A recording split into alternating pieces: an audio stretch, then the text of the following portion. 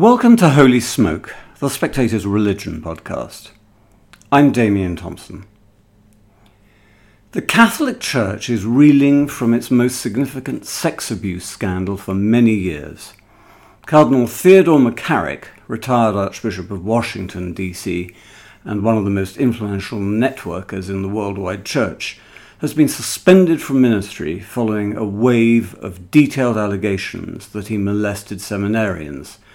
The first complaint against him goes back nearly a quarter of a century, and is now accused of grooming and molesting a teenage boy. These stories have been broken by the New York Times, which has had a fat dossier on McCarrick for years. Suddenly we're hearing that everyone knew, priests and seminarians in Washington, and before that Newark, where McCarrick was also Archbishop. The Newark Archdiocese had to pay out money to adults claiming they'd been his victims. Also, the Vatican under John Paul II knew much of this and still gave him the top job in Washington. So why was he promoted? Why has no American bishop breathed a word about McCarrick until now? I'm joined by Dr. Ed Condon, Washington editor of the Catholic News Agency, who's also a canon lawyer. Ed, even for those of us familiar with this sort of corruption, this particular conspiracy of silence beggars belief. Well, the scale of the allegations is hard to read almost because they continue to grow. The allegations of child sexual abuse are devastating. It's hard to imagine anything worse than systematically grooming and abusing over a period of years the child of a family friend, which is what he's accused of. Added to that, the persistent allegations, which Rome seems to have been informed of years ago, that he was preying on seminarians while he was an active bishop, really called into question his entire governance of two of the largest archdioceses on the East Coast. At the same time, McCarrick was such a prominent figure in the American church that his reputation and connections and friendships go everywhere. I mean, you would be very hard-pressed to find any prominent person in the American church who doesn't have a photograph with McCarrick's arm around them. He's that central to the hierarchy and has been for decades.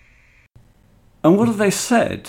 For example, Cardinal Kevin Farrell, now the head of the Vatican Office for Laity and Family, was McCarrick's Vicar General in Washington and his flatmate, a man so proud of his close association with McCarrick that he incorporated a tribute to him in his coat of arms. So the response from most of the bishops who have commented, and it's fair to note that many American bishops and cardinals haven't commented at all on this scandal and don't seem to want to have any part of it even now. But those that have commented on it insist that they never knew anything, they never suspected, they had no idea. Now, given how prevalent the rumors about Cardinal McCarrick and his behavior, particularly towards seminarians, was at the level of the presbyterate in the diocese that he led, that's either an indication that American bishops are unbelievably insulated from what their own priests are talking about and know, or it becomes difficult to maintain that they didn't know or hear anything ever. That seems like an increasingly difficult thing for them to say with a straight face. Now, Cardinal Farrell, who until the McCarrick allegations broke, I think would have happily described himself as a protege of Cardinal McCarrick, has said very definitively that he never knew, he never suspected, he's shocked by all of this. But he did also share a flat with Cardinal McCarrick for a number of years in Washington. It's difficult to figure out how Cardinal Farrell's statement and the persistent rumors around the Archdiocese of Washington can both be equally true. Either the rumors must be exaggerated after the fact, or Cardinal Farrell must have had some inkling. Really, at this point, there's no way to tell, but it seems clear, given the way that allegations continue to emerge against Cardinal McCarrick, that they probably will continue to do so. And as we get a better sense of what was going on in the diocese while he was leading it, it will become clearer to what extent bishops and cardinals denying they'd ever heard anything can be tenable. And perhaps it will become clear who's lying. I mean, we know beyond any doubt that the Church as an institution was warned that Cardinal McCarrick, who asked his victims to call him Uncle Ted, was a predator. Indeed, it already paid out money to two adult complainants before he got his big job in Washington. This is a real problem. There's at least one priest, Father Boniface Ramsey, who has served for many years in the Archdiocese of New York, where Cardinal McCarrick was originally from, who says that he made a complaint at the turn of the millennium, more or less, to the Apostolic Nuncio in Washington DC when Cardinal McCarrick was first appointed from Newark to lead the Archdiocese of Washington. And he says that the nuncio instructed him in no uncertain terms to put it in writing and send it to him, which he did. Now, no one knows where that letter ended up. No one knows what action, if any, was taken. No one knows if that letter made it to Rome, and if it did, what office in Rome, who read it, what happened to it. We don't know. We do know that some years later, 5 years ago, the same priest was attending the funeral of Cardinal Egan of New York, and he saw Cardinal McCarrick there. At this point, Cardinal McCarrick was retired, but still pretty much a free-range cardinal and a very prominent person in the church still. And he was disturbed to see someone who he'd heard all of these allegations concerning serial harassment and assault of seminarians still at large. And so he sent a letter to Cardinal O'Malley of Boston, who is the Pope's president for the Pontifical Commission for the Protection of Minors and charged with sort of leading the great cultural change around sexual abuse in the church. And he received a reply from the Cardinal's secretary basically saying, this doesn't concern the sexual abuse of minors. The Pontifical Commission for the Protection of Minors isn't a body charged with investigating or prosecuting allegations, and the allegations that you outline don't concern the Archdiocese of Boston, so it doesn't fall under Cardinal O'Malley's purview, but thank you very much for writing. This is the pattern of the same priest raising serious allegations to two senior officials in the church, and no action was taken. In the case of Cardinal O'Malley's response, which he detailed in a press release on Tuesday, he said that, he underscored that he personally didn't receive the letter. He didn't see it. He was unaware of it. It was dealt with at the staff level, which is fine and fair enough in terms of the process, and really that was the correct way for the letter to be handled in technical terms. But given that Cardinal O'Malley also, in his statement on Tuesday, suggested that what the church needs is to address a glaring procedural gap, it seems a bit much for him to say that, well, it's the process that I'm insulated from in this case and I couldn't have done anything because process is process, and then say that more process is the answer. What none of the bishops in America seem to be doing or be willing to do or have done with regard to Cardinal McCarrick is take some personal responsibility and be their brother's keeper.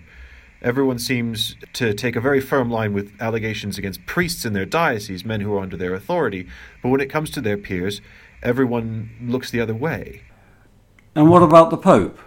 I mean, can we trust him? He was warned about a serial priest predator in Chile and the bishops protecting him, and he went ahead and, despite being told not to, promoted one of those Chilean bishops, Bishop Barros. Well, there are a couple of issues there. The first is that the Pope did suffer a serious media firestorm following the Chilean abuse crisis. There do appear to be credible reports that the Congregation for the Doctrine of the Faith was aware of allegations against Bishop Barros at the time of his appointment, and that these allegations were either dismissed, not taken seriously, not acted on, and he was appointed anyway. Juan Carlos Cruz, who was one of the victims of the predator Father Kadima and led the sort of presentation of the allegations of victims in Chile to the Pope and more widely in the media, says that he handed a letter along with other victims to Cardinal O'Malley, who undertook to deliver it to the Pope, and he says that Cardinal O'Malley later told him that he did so. Now, it's not clear whether Cardinal O'Malley delivered the letter into the Pope's own hand, or whether it was, again, dealt with at the staff level. We don't know. But it does seem like there's a worrying trend of allegations being presented to senior church officials, and then no action is taken, either because it's not strictly speaking their problem or not their department, or the letter gets lost, or things end up in a drawer. And that's a real problem. That's not something new processes are going to fix. That's a cultural issue, that there needs to be an acceptance, particularly at the level of bishops, that there's a moral obligation, a clear and obvious moral obligation on bishops to act on any accusation they hear. Now, that's not to say they need to immediately go to the press and make firm statements against their brother bishops on the basis of simple allegations, but it is morally incumbent on them to see that those allegations are dealt with by the appropriate authorities. Not for victims to have to figure out who the right person is to go to and to keep presenting their allegations over and over again until someone says, oh, okay, this is my problem. But Francis was supposed to be clearing all this up. I mean, that's why he was elected, one of the reasons he was elected. But now with scandals breaking right, left and centre, it looks as if he's done nothing. Well, I don't know that it's fair to say he's done nothing. He has made a number of very high-level and prominent institutional legal changes. The Pontifical Commission for the Protection of Minors is something he created. It needs to do more, and if you ask me, I think it needs to be given much more teeth because it's lost a lot of prominent lay members who are themselves abuse survivors, saying that it's devolved into a talking shop. In addition, he's released a number of documents and legal changes specifically addressing removing bishops for negligence in handling of sexual abuse cases, which is really what has caused the wider scandal in Chile. Is not so much the number of abuser priests, although that's very high and devastating in itself, but the level to which Bishop seems to have ignored it or covered it up. The results of Archbishop Scicluna's visitation there were pretty damning. Again, it's not that the Pope has done nothing. He's made some serious legal changes. He's brought in new processes. He's given the CDF and other Vatican departments new powers to handle accusations made against bishops. The problem is that these aren't being used. The thing is, you can make all the changes to the process and the law that you want, but if bishops and officials aren't actually using them, you're never going to get anywhere. Regarding the Pope's handling of allegations that he himself has received, there have been some serious missteps. The appointment of Bishop Barros in Chile was one of them, and he very publicly took responsibility for the mistakes he made there. There were other instances involving priests who were initially removed from ministry and then restored and then removed again. And I think one thing that redounds to the Pope's credit is that he has very publicly said that he's on a learning curve in dealing with this, but he does seem to be taking it very seriously and increasingly seriously. One thing that I've heard coming out of several different Roman departments is that allegations against bishops, while there is an existing legal mechanism, and when they concern sexual abuse, they are to be handled by the Congregation for the Doctrine of the Faith, Pope is actually taking them all to himself personally. They're now on his desk, and he is handling them in his own name. He's not allowing them to be handled by officials or other processes. Now, that raises the question of what's the point of having a process if you're not going to use it. But on the other hand, the Pope is tying himself very personally and very directly to the handling of allegations made against bishops. And that is taking personal responsibility, which a lot of people have said is exactly the problem with the American hierarchy's response to the McCarrick scandal, which is no one's taking personal responsibility. But the Pope is. Well, he's being forced to take responsibility because he's been embarrassed into it. What I would say about Pope Francis taking personal responsibility for all of these cases involving bishops, and this includes McCarrick, Pineda in Honduras, and other cases that are currently making their way through Rome, is that he will be judged very personally by the outcome of these. His credibility is on the line. Well, some people would say his credibility is already shot to pieces. And take just two examples. Francis invited to a synod on the family Cardinal Daniels, who'd already been caught covering up child abuse, and Francis knew that. Then there's Cardinal Maradiaga of Honduras, one of the Pope's left-wing ideological allies and senior advisors. Cardinal Maradiaga's not only facing serious allegations of financial corruption himself, but was the protector of his auxiliary Bishop Pineda. Pineda, accused of preying on seminarians and massive financial wrongdoing, who's just had his resignation finally accepted by the Pope, coincidentally just after the McCarrick scandal broke. Maradiaga's being investigated about money, but even before that investigation started, Francis rang him to say he was in the clear and he was sorry people were telling lies about him. And we're supposed to be reassured that the Pope is handling accusations against bishops personally?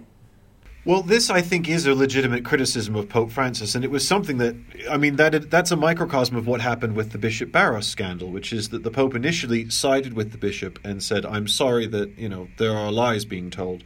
And then, following an investigation, following the media outcry, backtracked and took the accusations very seriously, and in this case, acted to remove Barros, and I think it's now 5 bishops in Chile and counting that have been removed.